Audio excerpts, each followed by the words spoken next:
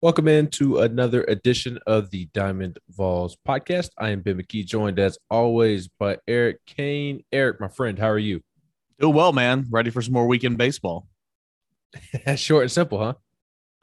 Hey, it's when you got to pay attention to a team that's fun to watch. It is that simple. Now, it's not always that simple to know how you're going to dissect things, in terms of pitching, but it's simple overall. It is indeed. And this weekend should be a fun weekend of baseball. Auburn, a top 25 team, a team that looks pretty strong on paper. Not as good as Tennessee, that is for sure.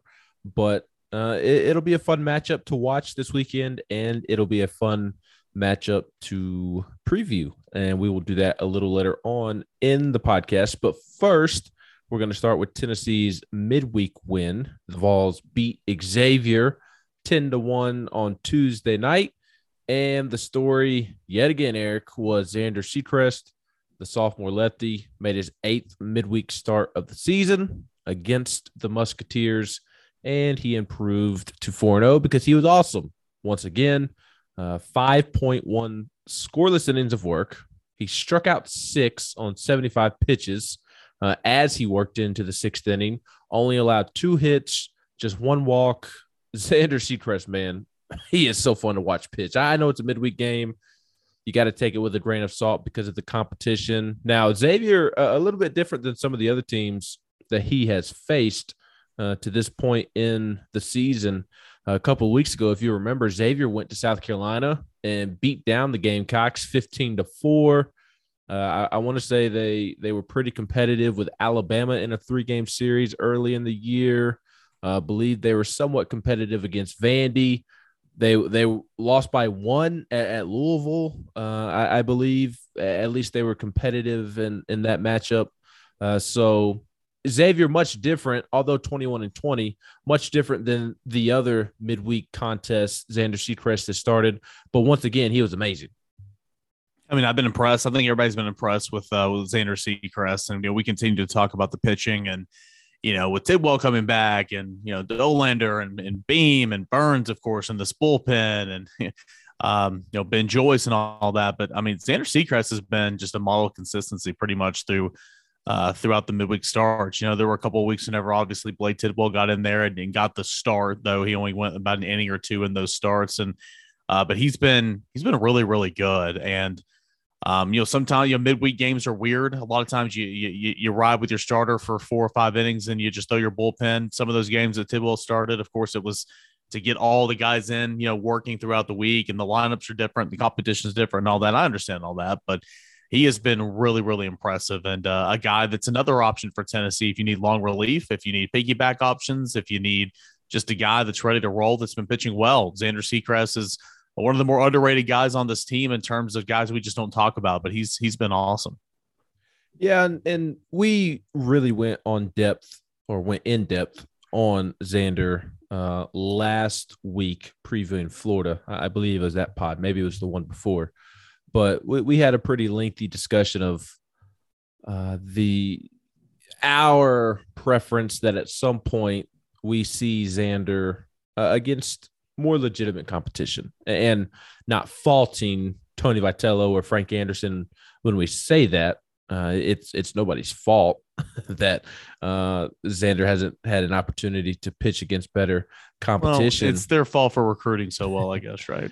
Yes, it is their fault for recruiting that well. But in the grand scheme of things, it's nobody's fault. It's just something that we are eager to see. Can this translate against better competition? I think that it will, because anybody who knows me, I'm a diehard New York Yankees fan, and every 5th day I sit up here and I watch a guy named Nestor Cortez, who is a lefty. And if you have not seen what he does on the mound, and you are a baseball fanatic like us, just YouTube what he does. He is the pro version of Xander.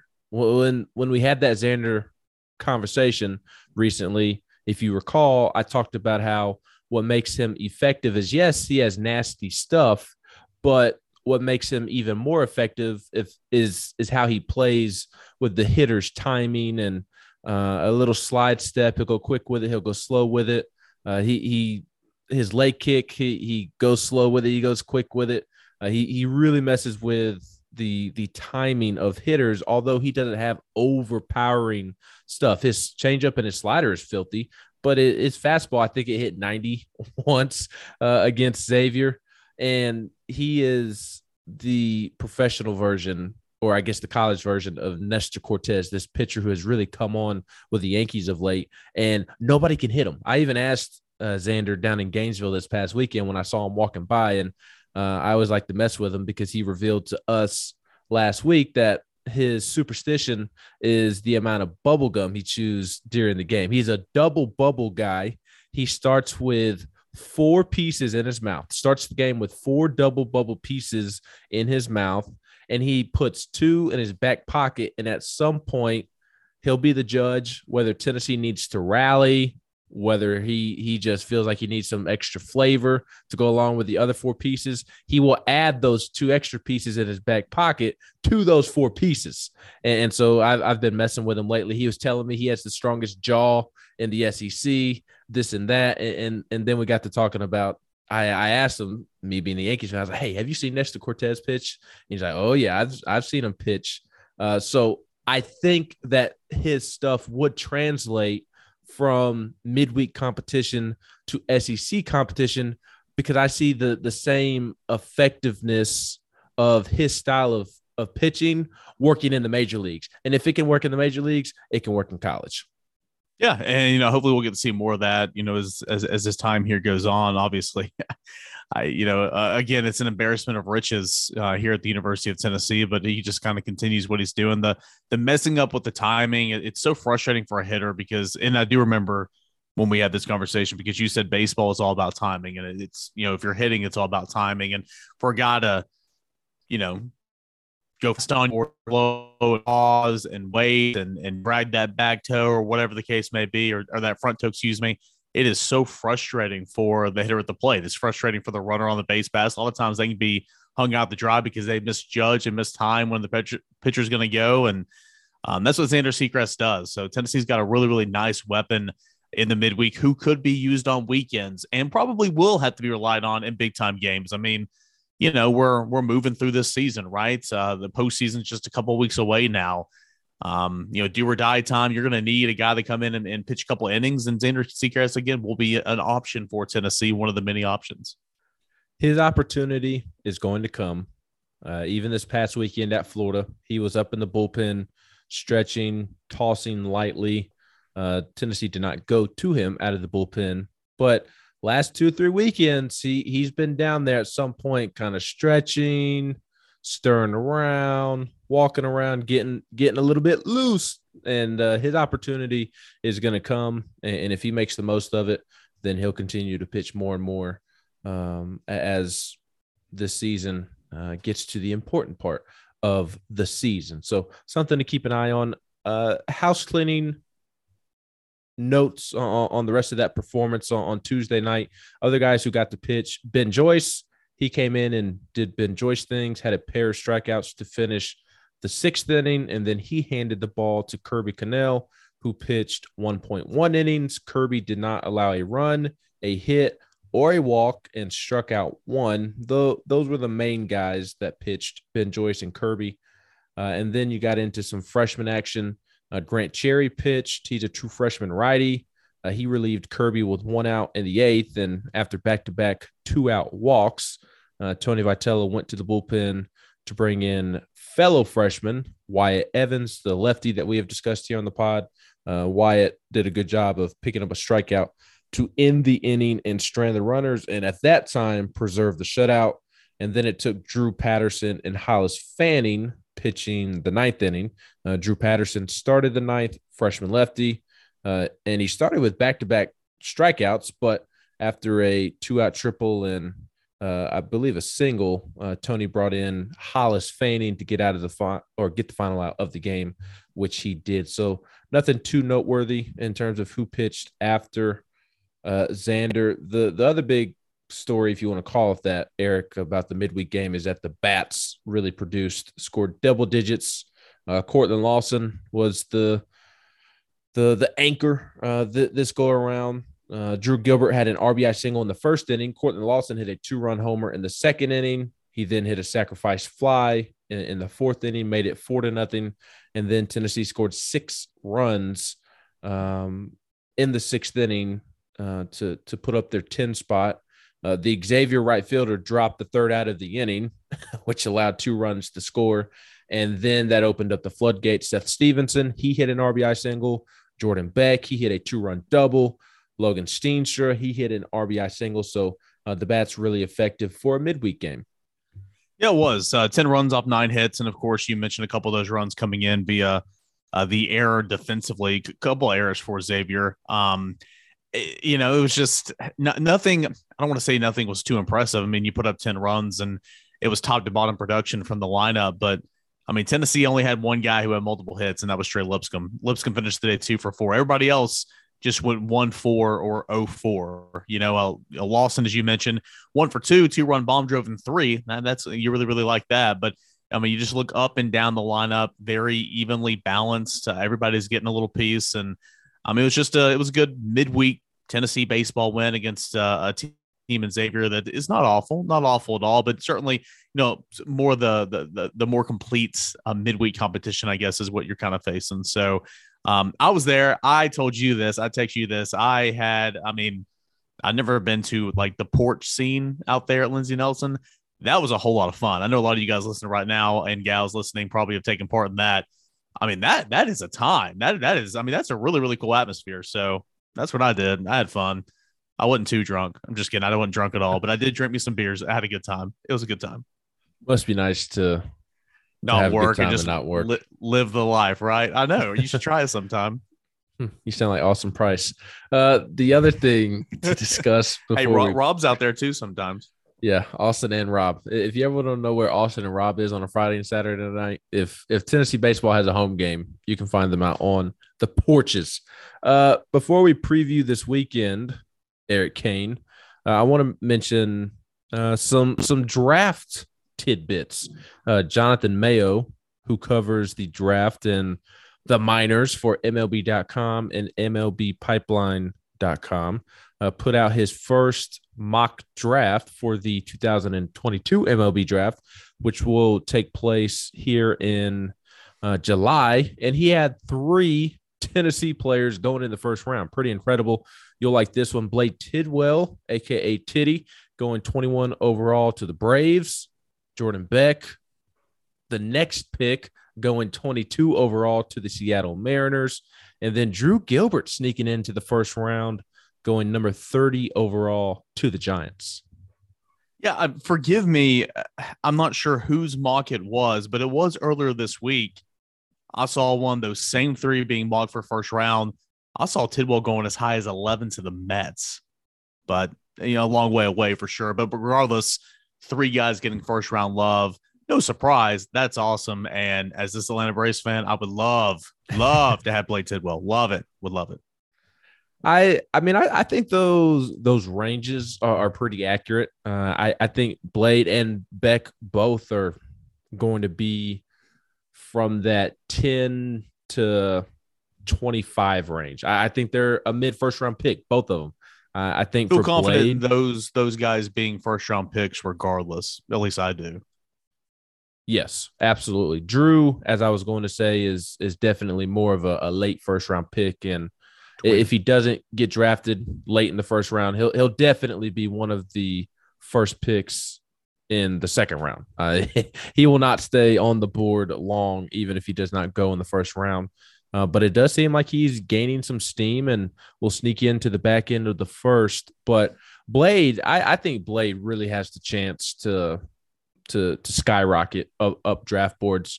I don't think that he would go in the top 10 because of the shoulder issue to start the year, but all it takes is one team falling in love with you, and he is going to be one of the better pitchers in the draft. So not going to rule it out, but if he can really come back in the second half of the season and just pitch the way people expected him to pitch this season, and he goes in the postseason and goes to Hoover, the regionals, goes to Omaha, and puts up some pretty terrific outings, he might sneak into the top 10. He's at 21 right now. I don't think he would be 21 if he hadn't been dealing with that injury. I think he'd be top 15. He has a lot to gain this next 2 months. I mean, there's a lot of baseball left too. Yeah, you're exactly right. He's got a whole lot to gain, and he'll get plenty of opportunities now that he is back. He is stretched out. He'll continue to get. I mean, as Tony mentioned earlier today, he'll continue to pitch more and more. But I mean, he's back and he's ready to go, and he looked so good against Florida. And so there's a lot of ground, as you pointed out, to be made there for Blake Tidwell, who I think for sure is going to be a first-round pick. Ben, correct me. It's been a couple of years since I've worked in minor league baseball. They are at 10 rounds now, right? They went to 5 in the year of the pandemic, but they're still at 10. I think they're at 20. They were at all right, 20. Okay, this they past cut it year. Okay, yeah. Maybe it was 10 this past year, and they're up to 20 this year. They cut it from 40 to like 5 the year of the pandemic. Yes. It's like, what are you doing? And then it's been kind of jumping around there. But regardless, there's going to be these Tennessee players don't have to worry about that because they're going to be well up the draft boards. Yes, and I think that ultimately is what this mock draft speaks to, is just the health of the baseball program. I mean, they're on the verge of potentially 3 first-round picks, which is incredible. And what's even more incredible is looking ahead to the next draft. Chase Dollander is going to be a top 10 pick. And then the draft after that, Chase Burns is going to be a top 10 pick. And who knows what Drew Beam turns out to be. I mean, at this point, it's hard not to project him as a first-round pick in the future as well. And that's just the pitchers, right? I mean, we're not even talking about. I was going to say, there's a couple Christian other Moore and true freshmen on this team that we could be in that category as well. Yes, absolutely. Absolutely. So good to see there. Looking ahead to this weekend, Kane, I've been pretty impressed by this Auburn team of late, and hard not to be because they have been winning a lot of baseball games of late. And they'll enter this weekend number 19 in the country, and that is because they have won 7 in a row, and a pretty impressive turnaround after a season last year where they went 10-20 in SEC play. They were snake bitten in close games. They dropped 10 games by 1 run and another 6 games by 2 runs. So last season, you had the tools to be successful, just could not put it together. Lost a ton of close games. 16 games you lost by 2 runs or fewer, which is incredible. They also dealt with some injuries and some shaky pitching. And most of what they had last year has returned. They've added the best hitter in college baseball. Sonny D is his nickname, which is just a tremendous name. Sonny DeShera, who is a transfer from Sanford just down the road there in Birmingham from Auburn. And again, he's been the best hitter in college baseball this year. But they had those key pieces returning, and they've got it going on right now. They've all gelled together. Again, they entered the weekend riding a 7-game winning streak. They've won 12 of their last 15. They're 11-5 away from their home park, 7-4 in true road games. They're 11 wins away from home, are tied for the most in the conference with Tennessee. They're 10-5 in its last 5 series. In the midst of the best 30-game conference stretch since 2010 with an 18-12 SEC record. They've won 4 of its last 5 road series. They've got it going on. They're on fire right now. I mean, just look at the recent series they've played. I mean, they've looked good. Swept South Carolina. Did drop a series against Mississippi State, but took 2 or 3 from Vandy. Took 2 or 3 from LSU. Took 2 or 3 from Texas A&M. Dropped a series to Ole Miss, going all the way back to mid-March. And then that's before the SEC schedule started. Played a couple of common opponents. They too played a 4-game series against the wonderful team that is Rhode Island. Didn't beat them as bad as Tennessee did, but those were some lopsided victories. This is a really, really good team. You look at the ERAs of the starting staff; they're really, really sharp. They've had a couple of game 2s get away from them a little bit. That's something I did notice, but overall, it's looked good. You mentioned the lineup. I mean, Sonny D there. I mean, he's hitting almost 500. I mean, that is I mean, I don't care what level you're at. That's incredible, right? I mean, you're hitting 448 on the season, but leading the team in average, in home runs and RBI. He is all over the place, and he's not alone. So I do think I agree kind of with Tony Vitello, what he said earlier today. This is a team that's very comparable to Alabama. This is a team that is going to give you everything they have. They're feeling themselves right now, and Tennessee should win. Tennessee's the better baseball team, and Tennessee should win this series. But it's going to be a challenge for sure, in my opinion. Yes, and I really like the pitching matchups on paper. Yeah. On Friday night, which, oh, by the way, Friday and Saturday night, both at 7 p.m. Eastern, both on television. Yes. I know folks have been complaining about that. Both will be on the SEC network.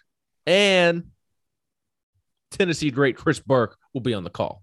Yeah, that'll be fun. That'll be a whole lot of fun. I know that Todd Helton was it was 2 weekends ago. Todd Helton was with Kessling on the plus against all Bama. Weekend long. So yeah, that'll be fun, man. Burke's good. Yes, but aside from the games being on television, I really like the pitching matchups on paper in terms of just being able to show up to the ballpark and watch good baseball. We should get that this weekend. Friday night, you'll get Hayden Mullins, a junior lefty who is 2-1 with a 3.55 ERA. He'll go up against Chase Burns. Burns is now 7-1 on the season, a 2.12 ERA. And then on Saturday, Blade Tidwell will, in fact, start. Chase Dollander going to be held out at least one more weekend. Blake Tidwell 1-0 with a 1.59 ERA. He'll be going up against a junior right-hander, Trace Bright, who is 2-4 with a 4.24 ERA. And then Sunday is the one that I'm really circling. Excited to see how Drew Beam bounces back. Drew Beam 8-0 on the season, 1.86 ERA. But this Joseph Gonzalez, I almost called him a kid. Don't want to call him a kid, but this young man is putting together, in my opinion, the most underrated season in the SEC by a pitcher. He is 6-0 with a 1.71 ERA. He pitched 7 scoreless innings against South Carolina last Sunday. He's turned in 4 straight quality starts in the SEC, which is the first Auburn pitcher to do so since Casey Mize, a big-time name right there, in 2018. He's the first Auburn pitcher to win 4 straight SEC starts. He has not issued a walk and has a 1.13 ERA in his last 3 outings. No walks in his last 3 outings. Tells you a lot about that young man. He's second in the SEC in ERA, third during SEC play in ERA. Has a big-time sinker that is a high-velocity for a sinker, 90, 92 miles per hour, and then the fastball sits mid-90s. I'm excited to watch him pitch on Sunday, but I'm also excited to see some of the pitching storylines unfold for Tennessee as well this weekend, Eric. Blade getting another start, and if you're reading the tea leaves, does not seem like Blake Tidwell is going to be leaving the starting rotation anytime soon. And then can Chase Burns stack another good outing after bouncing back last Friday? And then can Drew Beam also bounce back from his first average start of the season? First of all, you sound 80 years old when you say young man. Just want to put that out there. This Joseph Gonzalez guy is a stud, leading Auburn with 47 innings in a third, 34 strikeouts and 7 walks on the season. So you're right. I'm really, really looking forward to that. For Drew Beam, too, of course, you want to see that bounce back because that's like Chase Burns. He had 2 weeks where he did not look himself, and that's okay. You're a true freshman game, Friday night game starter. What does Drew Beam look like? How does he respond? And if you're Drew Beam, I mean, what's about to happen. Does that give him another little, tick in the velocity? Does that give him a little bit more confidence? Can he go out there and just shove it, and I expect him to do that, right? I mean, he's a competitor. And so I'm really excited to watch that Sunday game, like you said, because the pitching matchup is incredible. I've talked to some Auburn people that I know, and they believe that Tennessee will blow them out of the water on Friday night, the one Saturday night. And then if they're going to take a game this series, it will be on Sunday. And obviously with Joseph Gonzalez, you have a chance to do that. So I'm excited to see what this series looks like pitching wise. Really pumped about the matchup on Sunday. And then, like you said, with the series shifting to Thursday through Saturday, we could see a whole lot of movement in terms of, who's staying, who's going, movement in terms of who's starting 1, 2, 3 in terms of the games on the weekends. If you keep Burns where he is, should be a whole lot of fun, right? You get to play manager. Well, we don't. Tony Vitello does, obviously, but it's fun to speculate. Yeah, and Joseph Gonzalez, he's the first one that you talk about in Auburn's rotation, but also Hayden Mullins, a lefty from West Tennessee. Tony Vitello talked on Thursday about how he's a guy that Tennessee wanted out of high school, and he has a 3.55 ERA, which is good. Maybe you'd like it a tick lower, but what my point is that he's really come on during SEC play. He started all 6 SEC weekends and is 1-0 with a 3.16 ERA. Last weekend against South Carolina, pitched a career high 5.1 innings, which isn't all that something to brag about. But I guess if you haven't done it to that point, pitching into the 6th inning is significant. And then how about earlier in SEC play against 2 good lineups? Against Vandy, he struck out a career high 9. And then against Ole Miss, and Ole Miss was number 1 at the time, he earned his first career win against Ole Miss. So it's not just Joseph Gonzalez in terms of talking about main guys. Hayden Mullins, the lefty on Friday, he's one to watch, and it's a lefty. You just never know. Tennessee has swung the bats well against lefties in general, but you just never know when a lefty may make it interesting. It's just kind of a thing in baseball. It seems to happen out of nowhere. Opponents are hitting only 196 against Hayden Mullins. And then against Joseph Gonzalez that we've been raving about, opponents are hitting 258. Now, 258 is not, it's not a great average, but ain't bad, right? So, I mean, it's kind of interesting how, teams have been hitting Gonzalez a little bit harder than they've been hitting Mullins. And that's a credit to Mullins, the Friday night starter that, has a really, really good ERA. Yeah, and the difference in the two is Mullins has given up 24 walks, Gonzalez 7 walks on the season. So there's the difference in those two right there. They also have some big time arms coming out of the bullpen, and I think that's what separates Alabama and Auburn. I like that comparison from Tony V, but I do think what maybe nudges Auburn just ahead a little bit is the 2 top guys out of the bullpen, and that is Blake Burkhalter and Carson Skipper. Auburn is first in the SEC in saves, and that's because Burkhalter has 11 saves this season, which is pretty incredible. He's 3 away from tying the Auburn single season record. He leads the SEC in saves, as you can imagine, and he is 4th in the country. His current 11 is tied for 6th most in program history. He became the first Auburn pitcher last weekend and the first pitcher in the SEC since 2017 to record 3 saves in a series. He recorded 3 last weekend against Carolina. He had 12 strikeouts in 5.2 innings pitched, which is absurd for a guy out of the bullpen. You can certainly see why they rely on him. He's a junior. He's a righty. The other guy that they rely on is Carson Skipper. He's a senior. He's a lefty. He was their most dependable bullpen arm down the stretch last season, and now he co-owns that title with Blake Burkhalter, the save man that I was just mentioning. He went 5.1 innings last week and had 6 strikeouts, 3 holds. And for those of you who are new to baseball, a hold is when a reliever comes in the game. If he comes in the game in a 4-2 game, it's 4-2 when he exits. He holds the lead. So those two have been really key for them out of the bullpen, and they are a dynamic duo. Last week against Carolina, I talked about how both individually were combined. They were 2-0 with 3 saves, didn't allow a run, no walks, 18 strikeouts.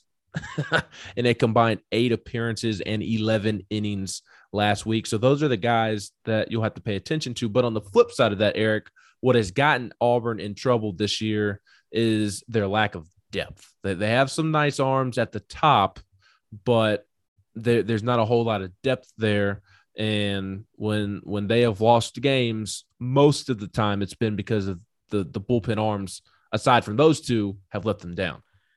Yeah, Burkhalter, 20 appearances on the season, which is a lot of appearances. He's a guy that can pitch 2 innings if you need to. He's got 31 innings and a third logged on the year with 48 strikeouts and 7 walks. And so that's just incredible. But you're right. You got good starters. You got 2 really, really good arms out of the bullpen. And then the rest is a little bit suspect, where for Tennessee, of course, you have your favorites. Obviously, Ben Joyce is going to throw every single, twice a series usually. Camden Sewell is going to pitch a lot. Redmond Walsh is going to pitch. Will Mabry is going to pitch. But, even beyond that, Tennessee's got such quality depth at the bullpen that's just been so huge. It's been, monumental for Tennessee all season long. And that's why, a big reason why, not the only reason why, obviously, but that's a big reason why Tennessee is the number 1 team in the country, and it's been playing so dominant all season long, because you're getting it done with the lineup, you're getting it done in the starts, and the bullpen has been just incredible. And so that's the more and more as the season goes on. That's just, I continue to be so impressed. Everybody talks about Chase Burns and Dollander and Beam and Tidwell and this lineup and Lipscomb and Beck and all that, and it's just, man, this bullpen is so good. So.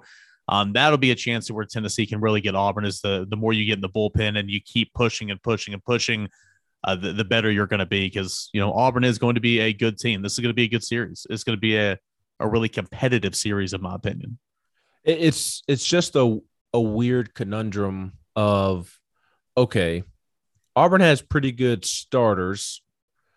They have 2 guys out of the bullpen, but they really rely on those 2 guys out of the bullpen. So how much can you really get into the bullpen?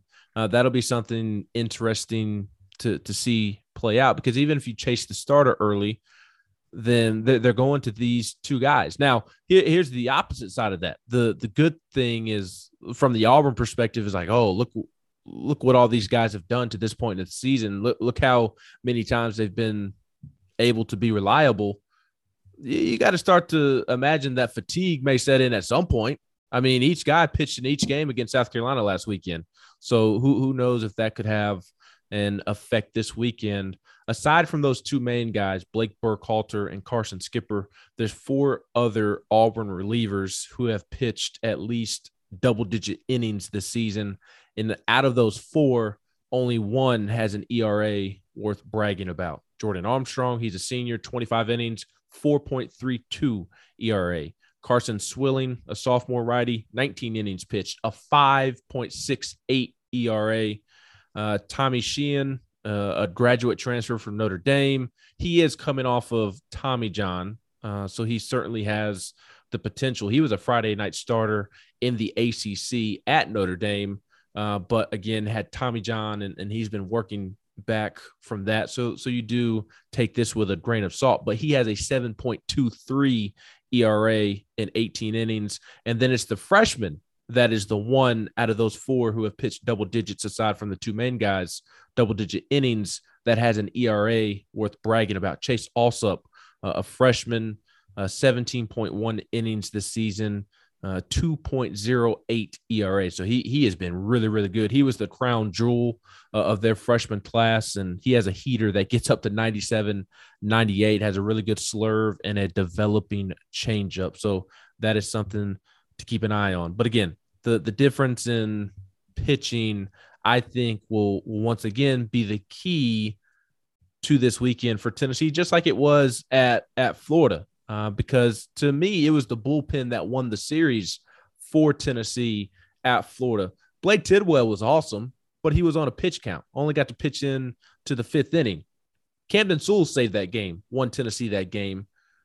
Obviously, Blade had a big impact, but again, it wasn't necessarily the starting pitching that had been so dominant from the beginning of the series to the end of the series that we saw at the beginning for the first half of Tennessee season. Sunday, Drew Beam, he struggles. You have to have Will Mabry come in, Mark McLaughlin come in. Those 2 guys have to calm the storm. Then you get into extra innings, and Redmond Walsh does his thing. Friday night, Chase Burns, he was really good, but for some reason, it still didn't really feel like a vintage Chase Burns outing. Maybe that's me. Maybe I need to readjust my thinking. I just have really high standards for Chase Burns. And again, he was really, really good.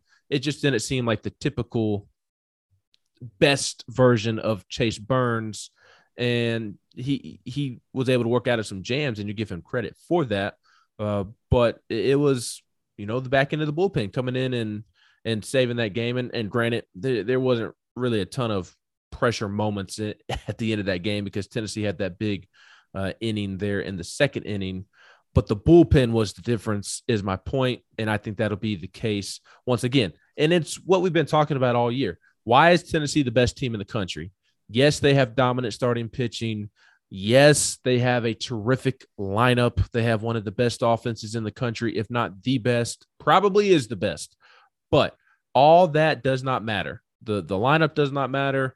Dominant starting pitching does not matter if your bullpen can't close out games. And that has been the difference between Tennessee and everybody else in the country this year. Yep, it absolutely has. And even in that Friday night game, you didn't need the bullpen to win the game. I know what you're trying to say, but as we spoke on, it was good to see Ben Joyce work out of a jam, kind of higher leverage type situations, but nothing like the other two games. And I think for Chase Burns too, at least I'll speak on my behalf. I've got high standards for him too, but I was just so relieved that he got back on track on that Friday night, to where I'm just like, okay, your strikeouts are back up, your walks are down. You worked into the ball game deep. And so I'm like, okay, well, you failed to get to the fifth inning, or really, no, you failed to get to, through the fourth inning in the last 2 weeks. And so maybe that's just kind of how I viewed it. But Tennessee's bullpen is just incredible. And unsung heroes for this team. We've talked about it so much. Will Mabry, one that comes to mind. Redmond Walsh is always one that comes to mind. And big, Camden Sewell's always been a guy, he's one to come to mind. And so that's a big reason why Tennessee is where it is. And big reason for the 2 of the 3 wins in last week's series, and could be vital in this one, because I do believe it's going to be a challenge. It was the 3 walks for Chase Burns that were kind of throwing me off. And I think he would say the same thing. Look, he was really good. I'm just saying it wasn't the dominant Chase Burns that maybe we saw the first month and a half of the season leading up to the Missouri-Alabama outings. And more so just trying to make the point that it was Tennessee's bullpen that separated Tennessee from Florida, because Florida got great starting pitching all weekend, aside from Friday night, and they got swept. And it feels like doom and gloom there. And it was because of the Tennessee bullpen. Looking at this Auburn lineup, it's one that is playing really well right now, Eric. We talked about Sonny D in the 3-hole. What an awesome nickname. Just what an awesome nickname. Are you a Sonny D liquid? Do you like the drink Sonny D? Not really. Not really. But I can respect the nickname. Quit talking. I can respect the nickname. Okay, well, if you appreciated Sonny D, the drink, you'd appreciate Sonny D, the nickname, even more. I love me some Sonny D. But the baseball player, Sonny D, leads the country in on-base percentage, leads the country in batting average, and is 5th in slugging percentage. He's reached base in all 38 games this season, Eric. 40 straight games going back to last season. He's reached base in 35 of 38 games multiple times this year, and multiple times in 17 of 18 SEC games. Point is, the guy gets on base. It is pretty remarkable how often he is on base. He hits in the 3-hole. And it's been, we talk about the dynamic duo out of the bullpen. The dynamic duo in the lineup is Sonny D and Blake Rambush, who is the leadoff man and third baseman for Auburn. He was a JUCO signee for the Tigers last season in JUCO. He hit .444 and has certainly carried it over to the SEC. He leads the SEC in hits with 66. He's 13th in the country with those 66 hits. Has a hit in 36 of 42 games this year. He has just been phenomenal. What is so impressive to me is on this one team, you have a guy that is literally almost hitting 500. He's hitting .448 on the season at this point in the season, and Sonny DiChiara, who is that it's just incredible. and his teammate leads the SEC in hits with 66. Now, the difference getting on base, you talk about, Sonny D, getting on base machine, 45 walks, which is phenomenal. So that 1-2 punch is really, really good for this Auburn team that's, can swing the bat with the best of them. But that stat's incredible. 448 hitter on the season in Sonny D, but his teammates out hitting him by 10 hits, but he does have 45 walks, just whatever it takes to get on base. And for Rambush, he is 11-16 stolen bases so far this season. So he's certainly gotten out a lot, but he's a guy that steals a lot of bags. And then Kason Howell is 8 of 9 in stolen bases. So those are the only two that really are threats in terms of the base stealing. Well, and the thing with Sonny D is that pitchers aren't giving him anything to hit, because when they do give him something to hit, he hits it a country mile. He absolutely mashes the baseball. So I'll be curious to see how Tennessee pitches him this weekend. Doesn't have great backup behind him in terms of somebody that a team has to be worried about hitting after him in the 4-hole and the 5-hole. They have good hitters. Don't get it wrong. Don't get it twisted.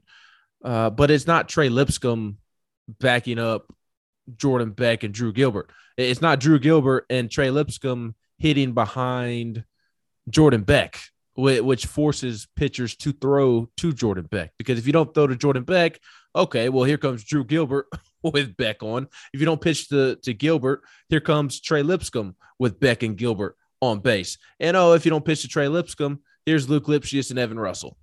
So Luke Lipschius, one of the most underrated players in the country, and Evan Russell, one of the most clutch hitters in the history of Tennessee baseball, and a guy who's having a really good season offensively. And this is a separate point on Evan I've been wanting to make, getting a little bit off track, but Evan's power numbers are down this year, but I think he's been a more well-rounded hitter. I think he's been a better overall hitter rather than just a power hitter this season. I mean, go back and look at his at bat in the 9th inning that he had against Florida when he singled to load the bases for Christian Moore. Last year's Evan Russell tries to hit a 3-run home run, and maybe Evan still was, but it didn't seem like that because he was able to punch a single out to left field. So Sonny D, Blake Rambush, the guys that you need to pay attention to. But I mean, they have good bats in their lineup, Eric, and aside from Sonny D and Blake Rambush, they don't have eye-popping stats, but it's a lineup that I noticed has been playing really well of late. Kason Howell, you mentioned him. He's their starting center fielder, played in 89 straight games dating back to last season out there in center field. He's hitting 305. Brooks Carlson does hit in the 4-hole. He's a Samford transfer in addition to Sonny D. He's hitting 303. Cam Hill, their 5-hole hitter, a hit in 7 straight games. Bobby Pierce, a redshirt junior, out in right field. He's a career 296, or excuse me, that's Brody Moore. I'll get to him in a second. But Bobby Pierce is on a 6-game hitting streak, and he was inserted into the lineup a couple of weeks ago at LSU in right field. And since then, he is third on the team with a 339 average. I just mentioned he's on a 6-game hitting streak. Brody Moore, the shortstop, a senior, a career 296 hitter, has played in 120 games. Their 8-hole hitter is hitting 314 in SEC play. And then Nate LaRue, their catcher, he's hitting 211 on the season, but has started in 15 straight SEC games behind the plate. And he's second on the team with 14 RBIs and third with 4 homers in league play. So the thing that stands out to me about this Auburn lineup, aside from the great Sonny D, who is going to be an All-American, they have experience. It's full of a bunch of veterans, and they've been swinging the bat really well of late. Don't have eye-popping stats for the season, but they've been swinging it really well of late. I mean, it's just well-rounded, right? It's a team that's hitting 296 overall. It's got an 851 OPS. It's got a 400 on base percentage. And, those aren't fantastic, but those are certainly solid. They walk a lot, 211 walks as a team. Now, they will strike out as well. So, obviously, that'll work in favor of Tennessee. But you got the two-headed monster up there at the top. but still, it looks like it's a well-rounded lineup, much like Tennessee's is, but Tennessee's is obviously more deadly, and any guy can go off and win you a ball game. I don't think that's the same case here for Auburn, but it's a team that certainly has done its part this season, and has gotten contributions from top to bottom. And it's weird. They have Sonny D, who is one of the best power hitters in the country, but as a team, they're 11th in the SEC in home runs, fourth fewest home runs, 43. 43. Yep. Slugging percentage is ninth in the SEC, which is towards the bottom, 451, and they strike out a ton. And here's another interesting thing. You mentioned Blake Rambush, 11 of 16 stealing. He will certainly try to steal this weekend. We know that. Yeah. But Auburn as a team, fifth most caught stealing in the SEC on the seventh most attempts. So not a ton of success there for Auburn, still trying to steal the bases. 33 of 44 on the season overall. So, yeah, I mean, and again, their best one is Rambush, we pointed out, and Howell's 8 of 9, Moore's 3 of 5, but like no one else is, just really jumping off the page here. So 33 of 44 on the season stolen bases. And I think anybody that's a pretty good base stealer is going to try to steal on Evan Russell just because, again, position change and all that. And I think he's doing a fine job this season. You talked about his hitting and everything. When you can hit the opposite way, it shows me you're a good hitter. And he's been doing that a little bit more this year, in my opinion, than he's done in years past. Right. And I would say that Auburn is going to try to run on Tennessee's run game, if run defense, if you want to call it that, because look, Evan, I've said it all along. Evan's not Yadier Molina. He's not a game changer. He's not going to throw out guys from one leg, one knee. He's not going to be a from his crouch. Right. He's not going to be a difference maker this year, but he's also not been a liability. He's been really good at receiving the pitches, which is, it seems simple to just catch the baseball, but it's really not that simple, especially when you're dealing with the high-powered arms that Tennessee has, a Burns, a Dolander, a Joyce, a Bean, so on and you try blocking baseballs in the dirt at 103. Now that's a challenge right there. Just try catching the baseball. When I went over to the team hotel before Saturday's game to talk to Chase Dolander for the one-on-one that I did with him, both the audio version and the story that I wrote this week. And Evan walked by and what did you say? I really didn't hear what you said. I said flex. I'm flexing like you do. Literally how you flex.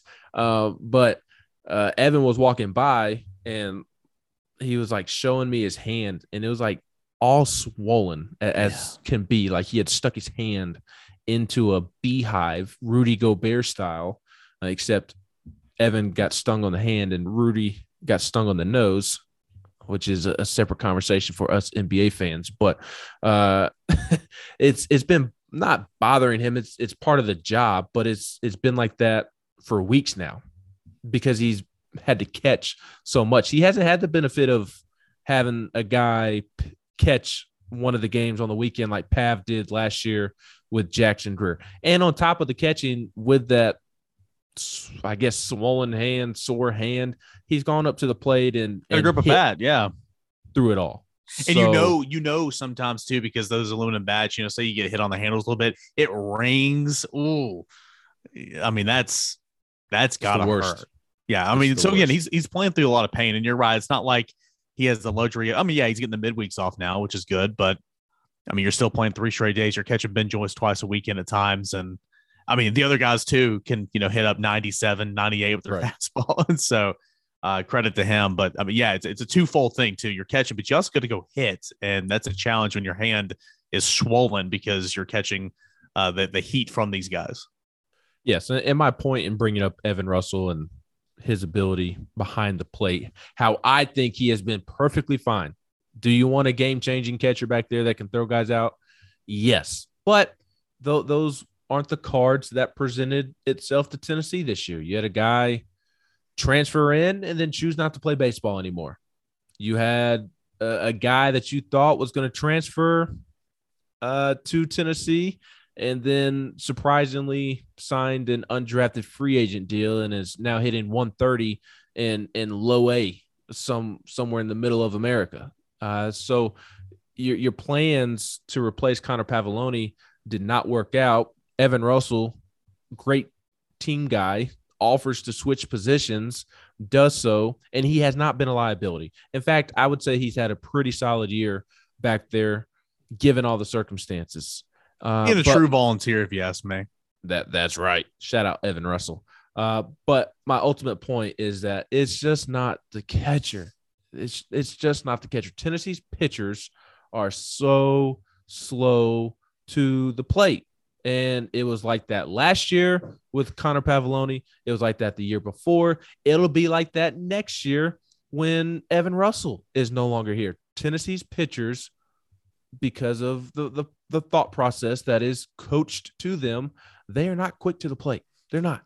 So they are putting Evan in not advantageous situations. So as your main point earlier was, Eric, I'm sure Auburn will try to run on him. They've tried to steal a lot this season, but has not been all that successful doing so.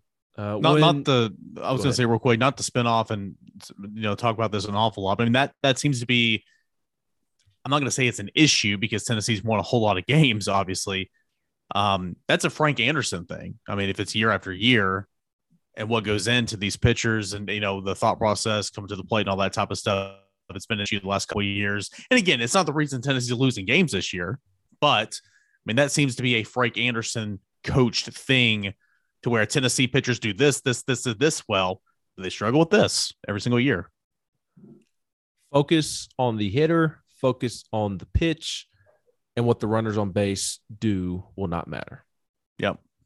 So it'll be like that for as long as Frank Anderson is around, in my opinion. But Eric, to wrap up what should be a fun weekend at Lindsey Nelson Stadium this weekend, just what are the key points that Tennessee needs to take care of in order for them to handle business?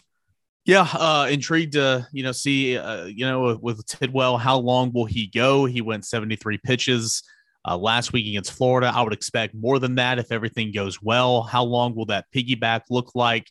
With Camden Sewell, so that's something. Tennessee hitters we spoke on earlier. Just work the counts, get into that bullpen, try to get past that first and that second layer. I know it's going to be tough because they throw those guys all the time, but try to work into that bullpen a little more because that's when you'll have the most success. And just continue to do what you do because you're doing what you do. You're good enough to win every game this series. As I always do, me, I'm not going to predict a sweep, especially this series because I think Auburn's good.